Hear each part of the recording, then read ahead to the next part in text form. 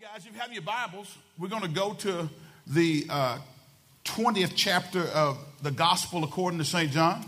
St. John, the 20th chapter. Now, we've been sharing with you from the subject of unity, I need you.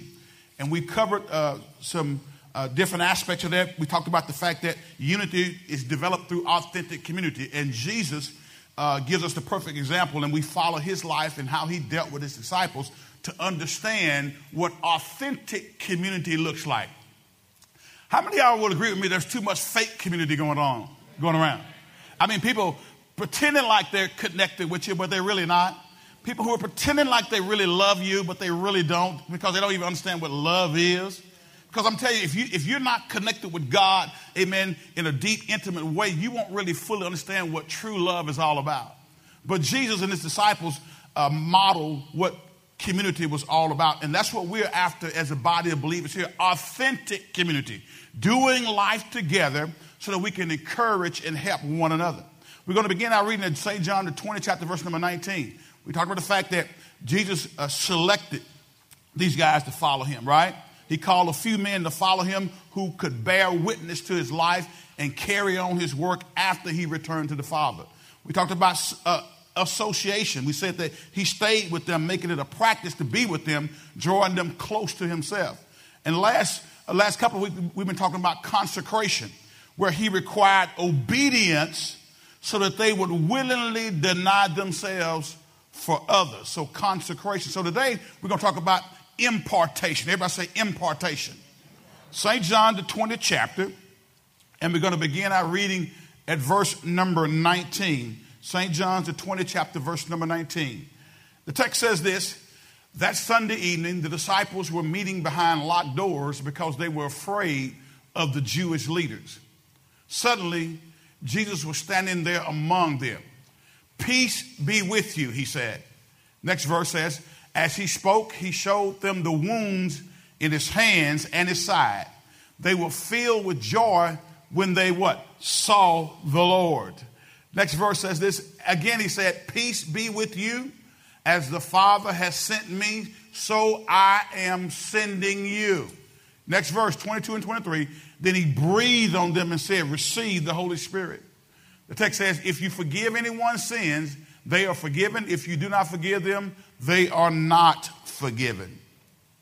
So let's see if we can unpack some things here, because I think it is critically important that during the times that we're living in right now, that the church manifests the wisdom and the power of God in such a way that society cannot deny what's on the inside of us.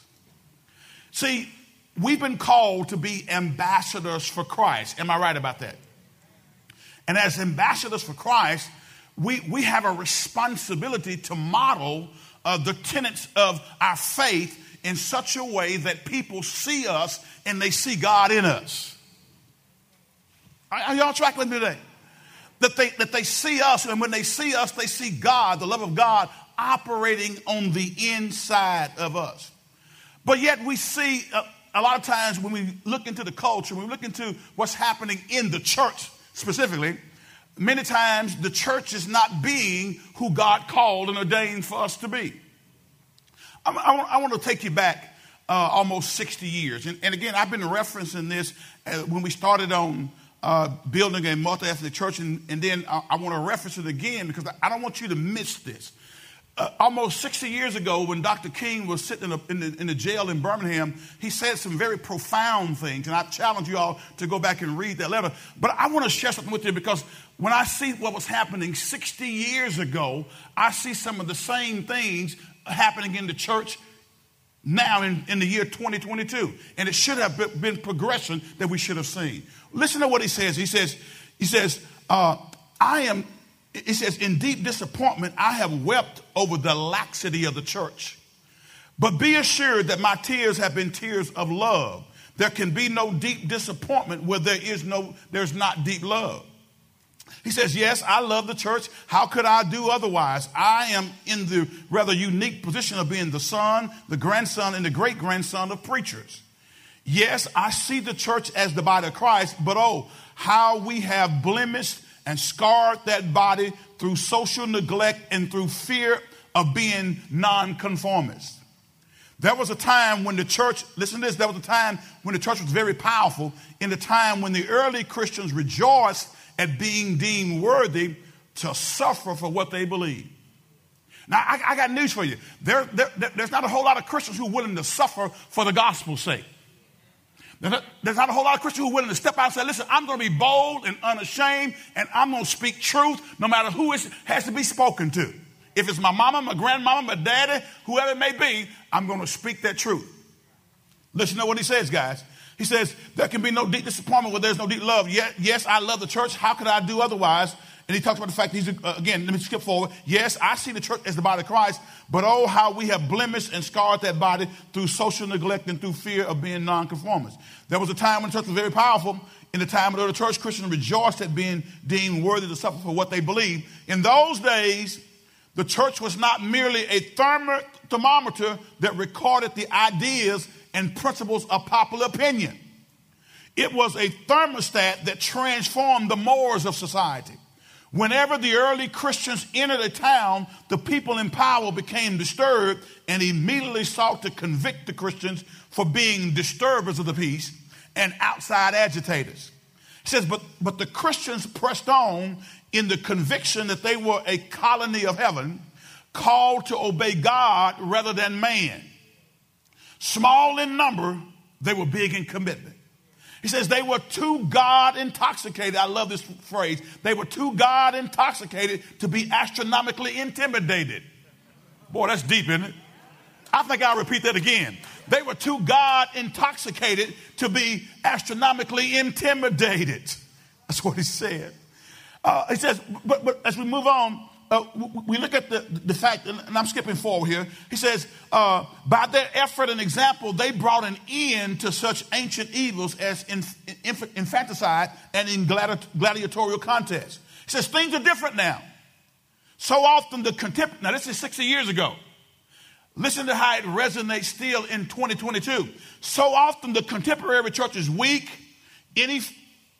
Church is a weak, ineffectual voice with an uncertain sound. So often it is an arch defender of the status quo. Far from being disturbed by the presence of the church, the power structure of the average community is consoled by the church's silent and often even vocal sanction of things as they are. But the judgment of God is upon the church as never before. If today's church does not recapture the sacrificial spirit of the early church, it will lose its authenticity. I'm going to repeat that. Listen to this. If today's church, this was 60 years ago, guys. If today's church, and it's relevant today, if today's church does not recapture the sacrificial spirit of the early church, it will lose its authenticity, forfeit the loyalty of millions, and be dismissed as an irrelevant social club with no meaning for the 20th century. Every day I meet young people whose disappointment with the church has turned into outright disgust. Now, I could read on, but I would challenge you to go and read. But I thought about that. That was 60 years ago. And he was talking about the churches who will not be bold enough to declare what's right, even if declaring what's right means that people are going to be angry with you. Even as a pastor, if it means having to leave the church or being voted out of the church or being fired because you stood up for truth. And there were many of them who did it. And he goes on and talks about everybody. This is not everybody, but there's a remnant. And EBC, I want us to be more than a remnant. I want us to be an army who's speaking the truth of God's word. I want us to be that church that when we are out engaging ourselves in society, we're not being obnoxious. We're just going to be biblical, and we're going to stand strong on the truth of God's word. Are y'all with me today? Now, are y'all with me? Look at John the 20th chapter. And let's get back there. Look at John the 20th chapter. Glory to God. And look at verse number 19. Again. He says, that Sunday evening, disciples were meeting behind locked doors because they were afraid of the Jewish leaders. Suddenly, Jesus was standing there among them. Peace be with you, he said. As he spoke, he showed them the wounds in his hands and his side. They were filled with joy when they saw the Lord. Again, he said, peace be with you. As the Father has sent me, so I am sending you. Then he breathed on them and said, receive the Holy Spirit. If you forgive anyone's sins, they are forgiven. If you do not forgive them, they are not forgiven. Now, guys, the thing we're focused on today is impartation. So let me define that for you, okay? Impartation comes from the root word impart. Everybody say impart. And the word impart means to give or to convey or to grant something. Everybody say give, convey, or grant. Impartation then is the act of giving or granting something. In the Bible, we see where there's several things that were imparted. Let's look at one. Number one of them is spiritual gifts are imparted. If you read Romans, the first chapter, verse number 11, it says this, for I long to see you, the Apostle Paul says, that I may impart unto you some spiritual gift, to the end you may be established. Again, what is impartation? It's the act of giving or granting something, amen? And we see spiritual gifts are imparted because Paul said it right here, I long to see you that I may impart unto you some spiritual gift. The next thing we see is wisdom. Wisdom is imparted. We see this in the scripture because, again, impart means to convey, to grant, or to give something. Look at Proverbs 29 and 15. All right, 29 and 15. Glory to God. Proverbs 29, verse 15 says, the rod and proof give wisdom. What does it give? It gives wisdom. But a child left to himself bringeth his mother to what? Shame. Wisdom is imparted. Okay, and it's imparted through the rod and reproof. It's rod and instruction. Not just rod, but it's rod and instruction. Reproof is meaning that I instruct you in what was wrong. Too many parents don't take the time to pour into their children what the truths of the gospel are and what they should do when they go into society. We have a responsibility as parents to train our children. You can't leave it up to the school system. That's your job. The school system educates them, but we have a responsibility to train them up in the nurture and the admonition of the Lord. Not only that, but the message of the gospel is imparted. Go to 1 Thessalonians chapter number 2, and we're going to look at verses 3 through 8. 1 Thessalonians chapter number 2, and we're going to look at verses 3 through 8. To impart, again, to impart means to give, to convey, or to grant something. And so we're saying that Jesus gave himself away to his disciples, giving all that he had, withholding nothing, not even his own life. Look what the text says. The gospel says, for our exhortation. Who's writing here, guys? Who? I need to hear y'all. Who's writing? The Apostle Paul. Who's he writing to? The church at Thessalonica. He's writing to the church. He says, for our exhortation was not of deceit, nor of uncleanness, nor in guile. Look at the next verse. But as we were allowed of God to be put in trust with what? When somebody puts you in trust with something, that means that that which they have, they give it to you and they expect you to take great care of that thing. How many of y'all remember when banks, and I don't know if they still have it nowadays, but they had trust departments. And if you worked in the trust department was there to handle the assets normally of people who were very wealthy. If you had a net worth of $1,000, you were not a trust department customer. I'm sorry. They really didn't want to see you coming with your $1,000. Now, it may have been much to you, but when you worked in the trust department, you usually handled the assets of whatever those assets were, real estate or whatever, or cash, stocks and bonds. You know, they put it in trust and trusted you to handle that. Are y'all with me today? It says, but as we were allowed of God to be put in trust with the gospel, even so we speak not as pleasing men, but what? Not as pleasing who? Now I got to ask you a question. How many of y'all are men pleasers? How many of y'all have in your effort to not upset somebody, then speak truth when truth needs to be spoken? Let me come to this side over here. Because what I've discovered in the church, we have too many men pleasers.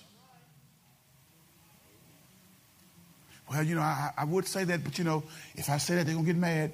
And if I say that, they're going to stop contributing to the church. Listen, it boggles my mind when people do that.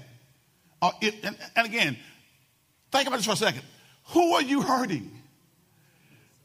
If you know what God's word says, and then because you were mad at Gary, because Gary said something in the class that you were upset with, even though it was truth, and it was hitting you, but he didn't know it was hitting you, but the Holy Ghost was just talking to him.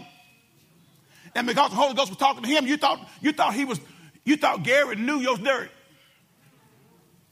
And people do that all the time to me as the pastor. They think I'm talking to them directly, and they get mad because they say he calling me out on the pulpit. Baby, if I'm going to call you out, I'll call you personally and talk to you one-on-one. I will not have to come to the pulpit. Nobody in here is that important for me to set aside a sermon to direct it at you. You are not that important. I am not that important. But because the Holy Spirit knows your stuff, come on now, he knows your stuff. He knows what you argued about last night. He knows what you're involved in that hadn't been uncovered, and he keeps giving you a chance to get out of it. That's why he's telling me to tell you to get out of it. And you thought somebody told me what you're in. I don't know what you're in, but I'm just telling you what the Holy Spirit said. And he's trying to give you room to get out of it. How many of y'all know that God gives you warnings before he exposes you? He'll give you warning. And many times those warnings will come from those who you're in relationship with, particularly your under shepherd. If he's hearing from the Holy Spirit, he should be speaking things that deal with your life situation. We're going to talk about doctrine. We're going to talk about sin. We're going to talk about all kinds of things in the church. But at some point in time, if I'm listening to the Holy Spirit and you are there coming to hear the word of God and you are alive and you are a Christian, at some point in time, I'm going to bring some mail to your house. And when I bring the mail to your house, don't do like Fred Sanford did. Don't go put it back in the mailbox. Open it, read it, and take heed to it. But Paul says this, but as we were allowed of God to be put in trust with the gospel, even so we speak not as pleasing men. So, listen, I love every last, please hear my heart. I love every last one of you all, but my job is not to please you. Now, again, you ought to kind of halfway like your pastor. By that I mean, there are going to be some times, guys, where I will say something, and if you're in your flesh and you're not mature, you can't receive correction. Immature people don't receive correction very well. So anytime you start feeling a certain kind of way, start welling up on the inside, then maybe it's because you haven't put pride aside and allowed God to grow you up. Amen? Are y'all with me? Is everybody with me? He says, watch this. I got to keep moving. Even so we speak not as pleasing men, but God, which does what? Trieth the heart. What does it mean to try the heart? That means God tests our hearts. He tests our hearts. Look at the next verse. Keep reading. Come on, let's go. Can y'all read with me? I need y'all to read with me today, okay? Let's go. For neither at any time use we... I don't try to use flattering words when I preach, okay? This is Paul talking. Paul was not...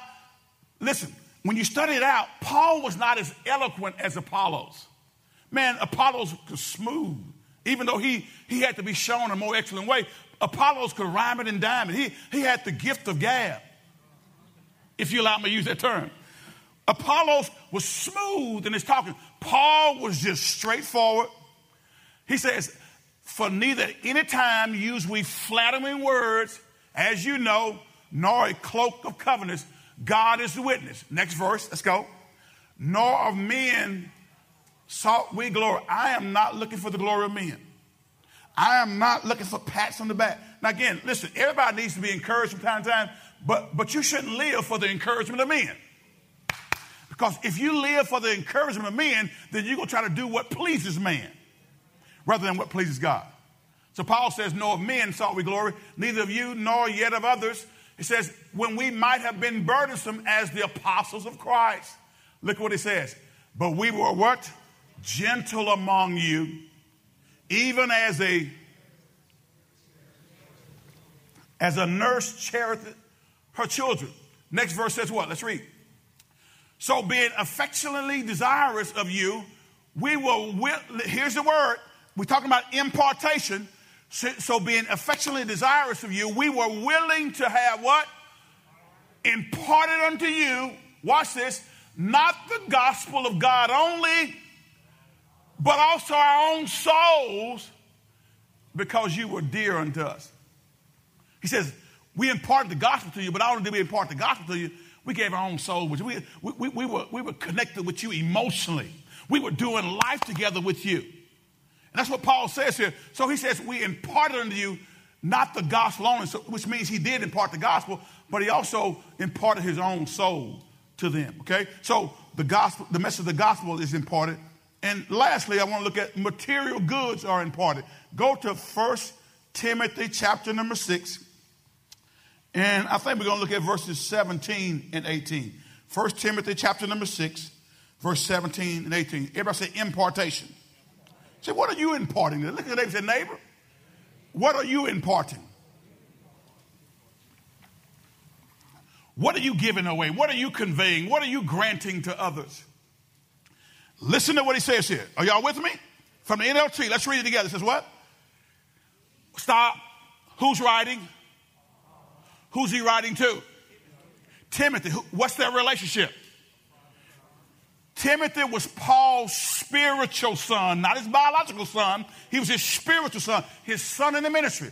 And Timothy was a young man pastoring a church that had some older people in there. So Paul and Timothy, by all accounts, was shy in nature.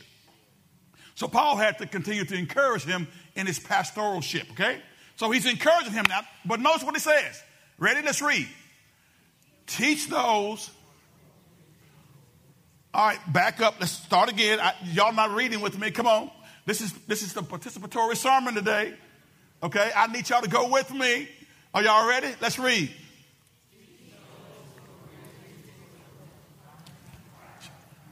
Not to trust in their money. Stop. Those who are rich in this world means that those who are rich according to this world's way of measuring richness. In other words, those who are who have financial well-being. Teach those who are rich in this world not to be proud and not to trust in their money. It is so easy to trust in money. It's so easy to be at peace when you have a whole bunch of money, if you're trusting in it. Because I would argue with you, there are folks who have a lot of money, but they're not at peace. Because they can't trust that you're trying to be friends with them, just to be friends with them, to be a believer in Christ. Many people who have wealth are always worried about, why are they really hanging around me? Are they really around me for what they can get from me? Or are they really around me because they want to connect with me? He says, teach those who are rich in this world not to be proud and not to what? Trust in their money, which is so unreliable. What does he mean? The value of money fluctuates. How many of y'all know we're in an inflationary climate right now? Are y'all with me? In other words, the value of the dollar has diminished over the last 12 months or so. So how many of y'all went to the grocery store lately and the same dollar that could buy this 24 months ago can't buy it today? Has the price of meat went up? Huh? Has the price of toilet tissue went up? Paper towels? Somebody say everything. So you can have those same dollars, but now they're not as valuable because prices in general have escalated. So he says, watch this, which is so unreliable. So please hear me. I'm like James Brown. Please. Don't trust in money. Now, there's nothing wrong with having money. Let me say that. I am not one who believes, and the Bible never teaches that in order to be spiritual, you got to be poor. Because how can we bless others if we don't have anything? If I'm broke, how am I going to help you when you broke? Y'all know what broke means? Come on, in the old school folks, that means when you look at your bank account, there's not much in there. So God does not have a problem with a believer having resources. He just don't want the resources to have the believer.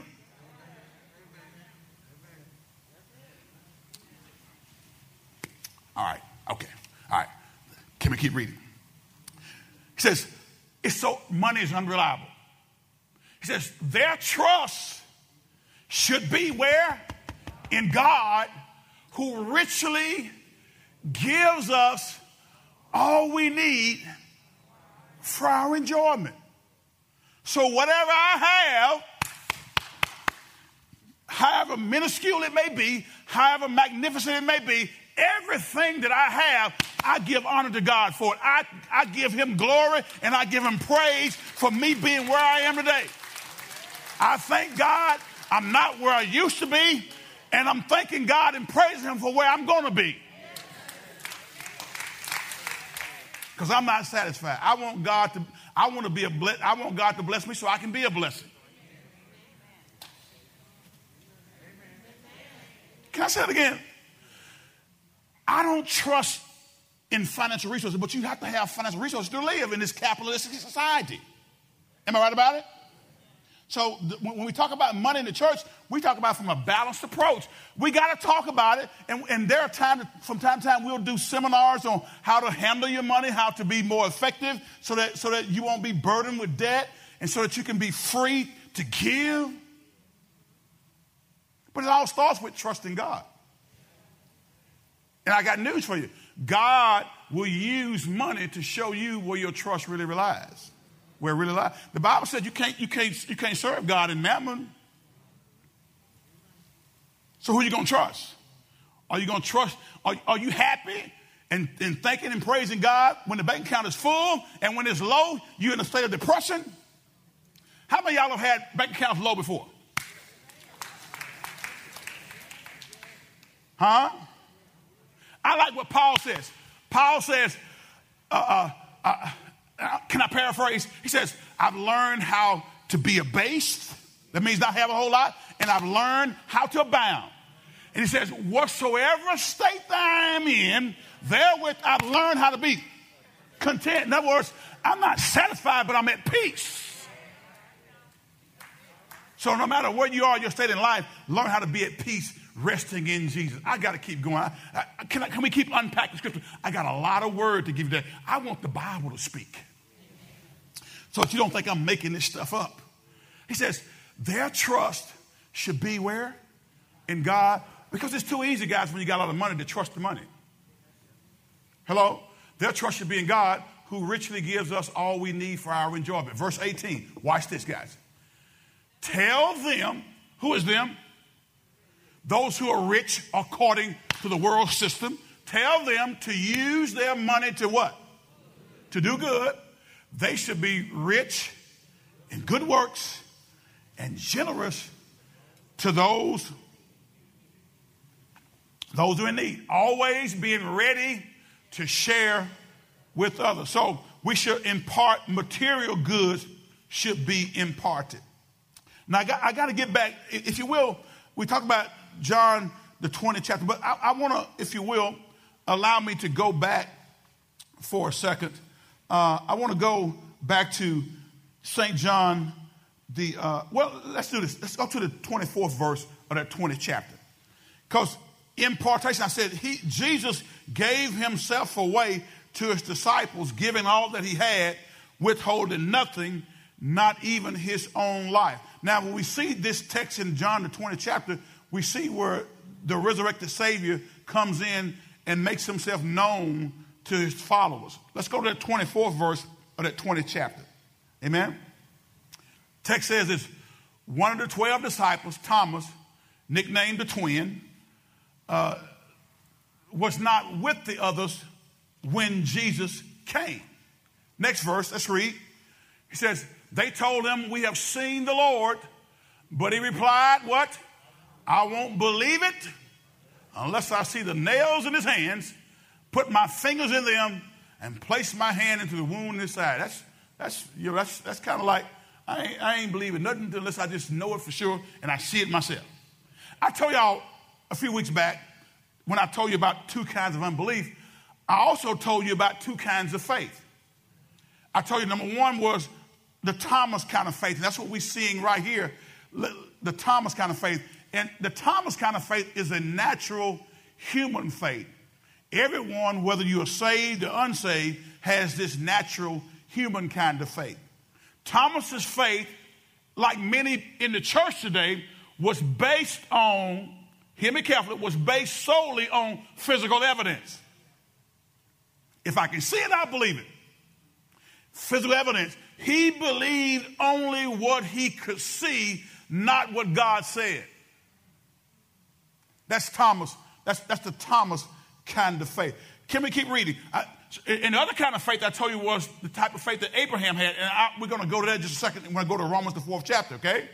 But Abraham's faith was a spiritual faith, a heart faith that was based on what God said. So my question to you today is, what is your faith based on? Is your faith based on what a man told you? Or is your faith based on what God told you? We discovered in Romans where it says faith cometh by hearing, and hearing by the word of God. Hebrews 11 says, now faith is the substance of things hoped for, the evidence of things that we are not seeing. We can't see. We can't see it. We can't see it. Now faith is. It's the evidence. Faith is the evidence of the thing that I can't see. So in other words, God gives me a promise. Can I go to Romans, the 4th chapter? I got to go there right quick. Go to Romans, the 4th chapter, and we'll look at verse number 17. Verse number 17. Let's go there right quick. I need y'all to walk with me. See, if Abraham had gone by what he could see and what his physical senses told him, he never would have received God's promise.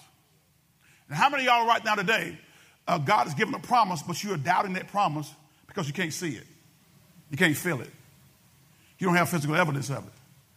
If you could see it and feel it and have physical evidence of it, you wouldn't need faith. I give this illustration all the time. If I needed $10,000 and I had $20,000 in my savings account, I don't need faith for $10,000. What do? Just go to the bank and draw the $10,000 out because it's there. But if I need $10,000 and all I got is $1,200 and I don't know where it's coming from, I need some faith. Right? Because if I believe that God said do this and it's going to cost me this much to do this, but I only have this much, how do I get from what I have to what God promised? Watch this. Y'all there? Can we walk? Let's walk. He says what?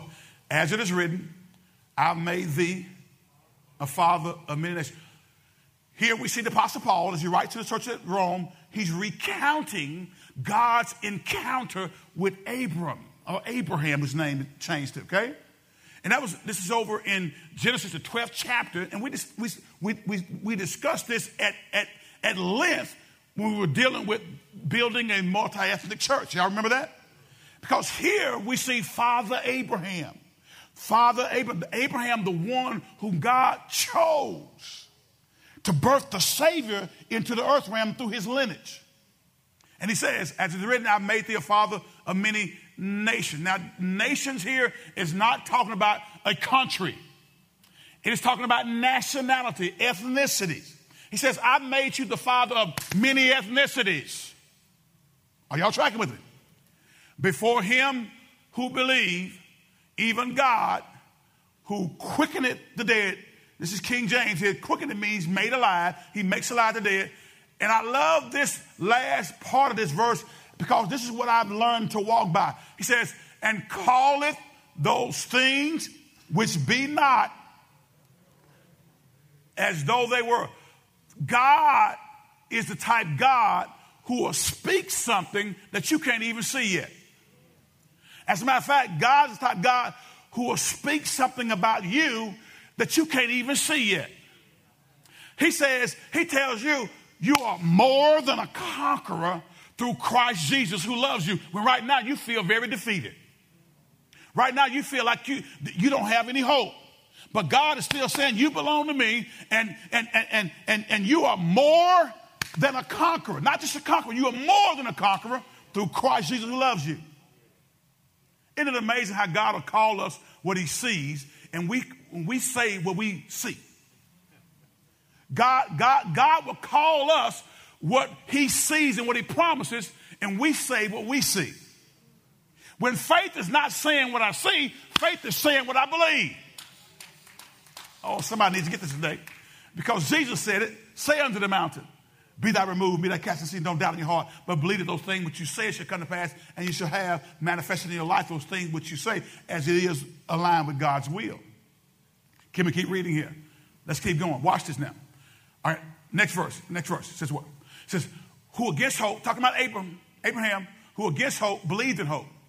Who against hope believed in hope. Who against hope believed in hope. Can I use a present day illustration? And I hope I don't offend any of my Cowboy fans. But last week the Cowboys played a rather atrocious game.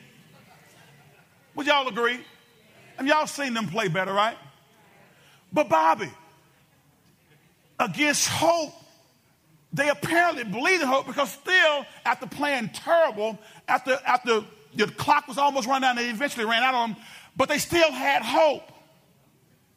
They kept plugging away, even though they had played bad all day long. Are y'all following me? What I'm saying is, had you tuned the game on with about a minute something to go or whatever, it just looked like it was impossible for them to even get close to trying to win the game. But they eventually got down to about the 20-yard line. The clock just ran out. I thought about that when it says, who against hope believed in hope. I'll tell you, Gary, you remember this, and this is not me just going back to my old playing days, but Gary, you remember my wife is from Haynesville, and Haynesville loves football. They struggle a little bit here lately, but they were known for winning state championships. And back when we were in school, I remember this very vividly, because every time I go to Haynesville, those folks still bring this up 50 years later. The game was pretty much won by them. And then they had to punt the ball. I think we ended up blocking the punt.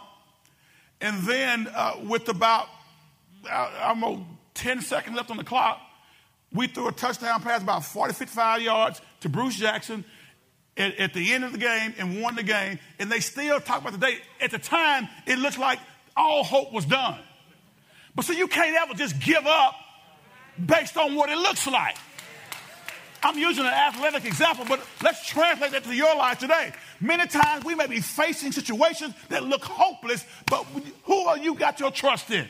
Who do you have your trust in? Abraham, who against hope, did what? That he might become the father of many nationalities, many nations, many ethnicities, according to that which was spoken. What's been imparted to him? He had a promise from God. And the promise from God supersedes everything else that's happening in society and whatever's happening in church. I want to know what God's word says. He says, who against hope believe in hope that he might become the father of many nations, according to that which was spoken.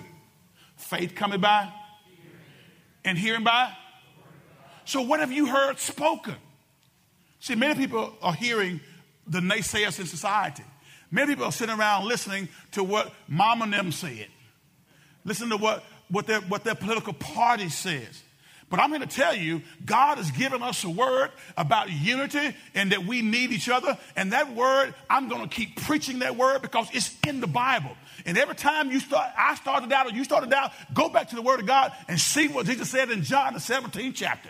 He said that through our unity, the world will know that the Father sent him. So we need each other. That who against hope believe in hope that he might become the father of many nations, according to that which was spoken, so shall thy seed be. Keep reading. Come on, guys. We got to go. And being not weak in faith.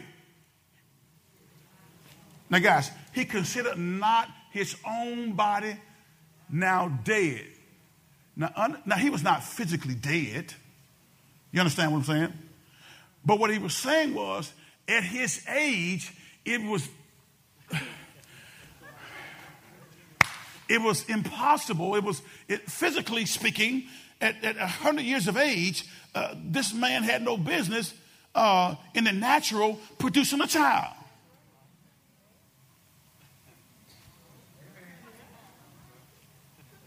Can we just bring this up to modern day terms?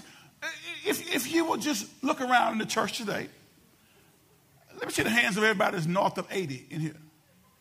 North of 80. If you're 80 years old or above, let me raise your hand, please. Okay, there we go. 80 years or above. All right. You're over 80 years of age.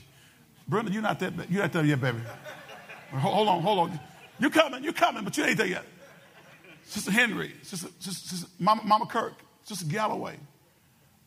Do we have any men here over 80? I don't see any men here over 80. I think we have some who remember the church. But just can you imagine if we're sitting here one Sunday and all of a sudden Mama Kirk jumps up at 90 years of age. Sister Henry jumps up at 88 years of age. Sister Margene Galloway jumps up at 86 years of age. I don't see my mom here today, but Mama Moselle jumps up at 84. All right. And all of a sudden they come say, Brother Pastor, we got a testimony. The Lord has been so good to us. Whereas the biological forces say that our bodies were no longer capable of producing life, we are here to announce today that all of us are pregnant.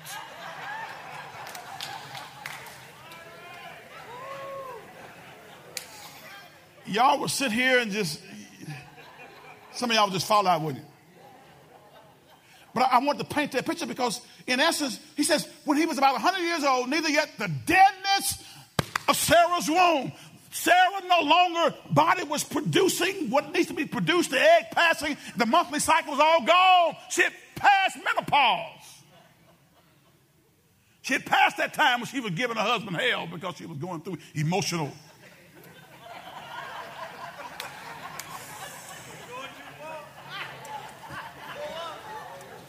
So somebody said, you're going too far, you better pull back. She was past all of that. And yet, they had a word. I need y'all to listen to me because, see, today I think the church has lost what it means to walk in faith. We want everything to be seen. And God says, I speak a word, I give you a promise. Trust in my promise, even though you can't see it. Faith coming by hearing and hearing by the word of God. He says, and being not weak in faith, he considered not his own body now dead when he was about 100 years old, neither yet the deadness of Sarah's womb. Keep reading. He says, he staggered not. He didn't stagger like a drunk man. He staggered not at the promise of God through unbelief, but was strong in faith, giving glory to God. Watch this. And being fully persuaded that what he had promised, he was able also to perform. Now, guys, Abraham believed according to what God said, not according to how he felt. He didn't believe his feelings. He didn't believe based on what he saw. He didn't believe his physical senses. His faith was based on God's promise. And what I'm telling you today is we got to get to a point as a body of believers to where we are living our life based on what God promised, not what we feel, what we think, and not what other people say. What does God say? Because Abraham, in order to become the father of many ethnicities, many nationalities, in order to be what Galatians 3:8 says, the gospel was preached aforetime to Abraham. He might become the father of many ethnicities through Jesus Christ's birth. Jesus came down through that lineage of Abraham, was born in a manger in Bethlehem, and when he went to the cross of Calvary, died, was buried and resurrected, and now anybody who received him can come into the family of God regardless of what we look like on the outside. And that should unify us. Now get back to John, the 20th chapter right quick. I got to go to the 14th chapter. I need to show you something right quick. Are y'all still tracking with me? John chapter 14, verse number 21. Impartation. He gave himself away to his disciples, giving all that he had, withholding nothing, not even his own life. John 14, verse number 21. Can we read together? He says, those who accept my commandments and obey them are the ones who love me. Can we read that again? I need y'all to read that out loud for me. He says what? Those who accept my commandments and obey them are the ones who love me. Can we read again? Those who accept my commandments. Who's talking here? Jesus is. Those who accept my commandments and obey them are the ones who love me. He didn't say those who come to church and been baptized are the ones who love me. He didn't say those who come to church and are a member of a church and they serve at the homeless shelter are the ones who love me. Those who accept my commandments and obey them are the ones who love me. And because they love me, my Father will love them, and I will love them and reveal myself to each of them. Let's keep going. Come on, I got to move. Judas, not Iscariot, but the other disciple with that name, said to him, Lord, why are you going to reveal yourself only to us and not to the world at large? Fair enough question. Next verse says what? Jesus replied, all who love me will do what I say. My Father will love them and will come and make our home with each of them. Next verse, let's read. Anyone who doesn't love me will not obey me. There's a lot of folks in the church who are saying they love Jesus, but they really don't. Because we want to pick and choose what we obey. If in the beginning was the Word was God, the Word was God, the Word became flesh and dwelt among men, then that means that if I love Jesus, I got to love the Word. How are you going to love the Word, but you never spend any time with it? Do you not realize, in order for me to make a connection with my wife when I was courting her on the campus of the Louisiana Tech University in Ruston, Louisiana, I had to spend some time with her, and I spent a lot of time with her. You know what I would do? Just how many of y'all ever made up something to spend time with somebody you want to be with? I know some of y'all been married so long you don't forgot this, but let me take you back.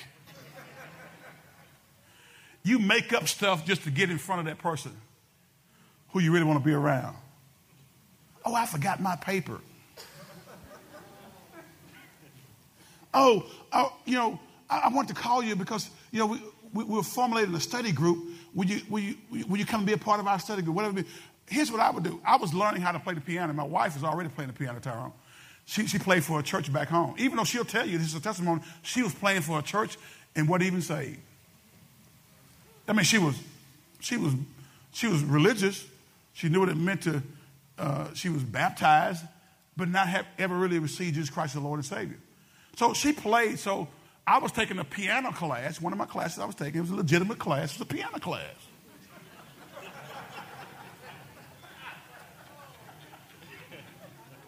And I would call, after having met her and finding out that she played the piano, I would call her up and say, can you meet me in the piano room and show me this chord I'm trying to get? Now listen, trust me, I want to play the piano and I want to be proficient, but I was thinking about more than the piano. Can I get one person to say, I know what you're talking about, Pastor? So y'all looking at me like, well, isn't that ridiculous? My point is, when you love somebody or love something, you figure out a way to spend some time with them. And if you love Jesus, don't give me this stuff that I'm too busy to take the class.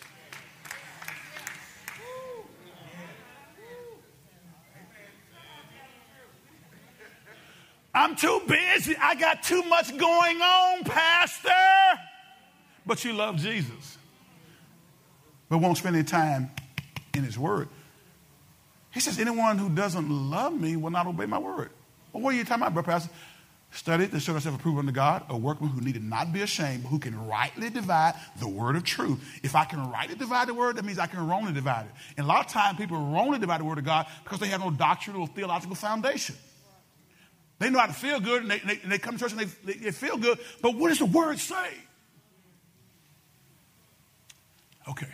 Can I keep moving? Some of y'all still thinking about the piano room, aren't you? Yeah, I'm thinking about it too. Okay. Show me how to play this. The piano room, okay? She was showing me how to play the piano. Okay, so get your mind out the gutter. Okay. But there were times when I really wasn't interested in playing the piano. I just wanted to see her. That's what I'm getting at. You see, when somebody said, we know. They say, you don't have to explain it, Pastor. We understand. You see, listen, when you love Jesus, nobody has to beg you to spend time with him. Have you ever thought about that? Why is it that in the church we're begging people? I mean, but you know what? I stopped doing it as a pastor. Because I discovered that if a person I want to be discipled, you can't make them be discipled. And Jesus even said, don't cast your pearls before the swine. Some of y'all are wasting your time on people who don't have no intention of really following Jesus. You love them, you pray for them, but you got to keep moving. Everybody say, we got to keep moving. God is trying to do something in this ministry, and we can't sit there and wait on you and you don't want to come. Now, it's one thing if you're struggling. That's if you need some help. I'm willing to help anybody who's struggling. Say, Pastor, I'm going through a time period. I'm willing to bring you along. But if you've been in this thing 25 years, or 20 years, 30 years, whatever, however long, and you're still doing the same thing the same way you did 15, 20 years ago. Everybody say something wrong? Anyone who doesn't love me will not obey me. And remember, my words are not my own. What I'm telling you is from the Father who sent me. Oh, Lord, Jesus, my time is running. Keep reading. It says what? I'm telling you these things now while I'm still with you. Let's go, guys. Let's go. It says what? But when the Father sends the advocate, the comforter, as my representative, that is the Holy Ghost, the Holy Spirit, he will teach you everything and remind you of everything I have told you. I got to keep going. He says, I'm leaving you with the gift. Okay, watch what he says here. Listen to this, guys. I'm leaving you with the gift. Watch what it says. Peace of mind and heart. Baby, let me tell you something. If you don't realize the valuableness of this gift right here, peace of mind and heart, just keep on living, as the old folks say. Because I don't care who you are. I don't care how saved you are. You can speak in other tongues. You can love Jesus with all your heart, mind, and soul. But there is stuff that's going to come into your life because we're in a fallen world. And there is stuff that will come knocking at your door that will cause you to back up and just take notice. Because you're saved don't mean that tragedy won't come to your house. It does.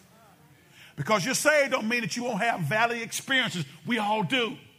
But yea, though I walk through the valley of the shadow of death, I will fear no evil, for thou art with me. Thy rod and thy staff, it comforts me. Thou anointest my head with oil. My cup runneth over. Surely, everybody say surely. Say surely. Goodness and mercy shall follow me all the days of my life, and I will dwell in the house of the Lord forever. He says, I'm leaving you with a gift. Oh, my time. Peace of mind and heart. And the peace I give is a gift the world can't give. He says, I'm giving you something that the world cannot give.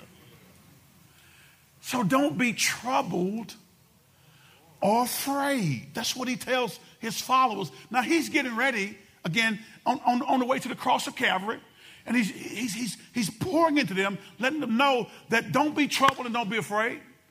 Keep reading. I like this part. I got to get this in. Remember what I told you. I'm going away, but I will come back to you again. If you really love me, you'll be happy that I'm going to the Father, who is greater than I am. Next verse. I have told you these things, watch this, before they happen, so that when they do happen, you'll believe. Now watch what Jesus says here. And guys, here's kind of what I'm getting at with us. We serve a God, as we saw in Romans, who calleth those things which be not as though they already are. So that when they do come to be are, then your faith is stimulated because he already told you before you ever saw it. That went over somebody's head. He says, I have told you these things before they happen, so that when they do happen, you'll believe. I shared something with the finance committee the other day. We were meeting, and I've only shared this with a couple of people because, you know, the enemy will try to tell you, well, that wasn't the Lord. That wasn't the Lord. That wasn't the Lord. Because it hadn't worked out yet. That's not the Lord. Well, let me tell you, I'm going to share with you. In my time, can I come back next week? God just gave me a bunch of scripture to feed you on. Because somebody's faith needs to be stimulated today. Somebody needs to know that it doesn't matter what it looks like right now. God is able to do exceeding abundantly above all you can ask or think according to the power that worketh in you.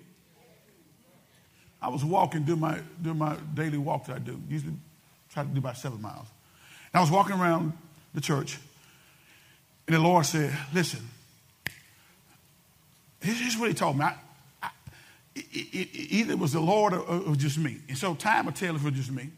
I'm big enough to say that sometimes I thought it was the Lord and it was just me. But I was walking around the church, and all of a sudden the Lord said, this piece of property, I want you to offer this amount of money for the church. Okay? And I am faithful. I'm your God. Now, I'm walking around the church now, and he tells me that. This I just don't think this was coincidence.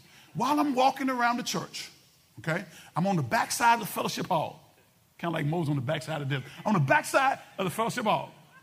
Then all of a sudden, while I'm walking, and God just told me that, the man who owns this property pulls up on the property. He comes down this side, gets ready to go down through that side and go back out, like a lot of people do. But while he tried to go out that side, he couldn't go because Rashard's machinery was blocking it. So he had to back up and come down there where I was on the back side of the fellowship hall. And when he comes by and we begin to talk and we begin to share, and I've approached him before, and I just told him what the Lord had told me. He said, well, we'll offer you, and we'll give you a donation letter for the remaining part of that. And the reason why I'm telling y'all this because I'm telling y'all this because I'm doing what I'm saying here. See, I'm telling you this so that when it happens, you'll believe. So he left and called the guy, his realtor, and the realtor called me, and we were basically $5,000 per acre apart on what I said the Lord told me, and I believe he confirmed it by sending the guy while I'm thinking about this. So the guy said, I just can't do it for that. So what he said? Well, but you know what? I'm just standing. Because I believe what the Lord told me. And time was, and I'm telling you now, so that when it comes to pass, you'll believe that was the Lord talking to me, and that was not just some random coincidence. Faith is the substance of things hoped for. It is the evidence of things that are not seen. So I'm willing to stand in faith until God brings it to pass. So now it's out.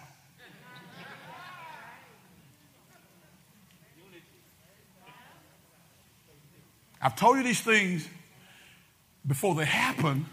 Again, this guy is pretty firm. And it's been for sale for a long time. And somebody else could come along and buy it. But if it's of the Lord, he'll bring it to pass. But I'm telling you, before it happened, so that when it happened, you'll believe. Is that what he said? I've told you these things before they happen, so that when they do happen, you will believe. 30 and 31, I gotta get out of here. I gotta let you go. Because we're going to impart some more next week. Can we impart some more next week? Will y'all go with me next week?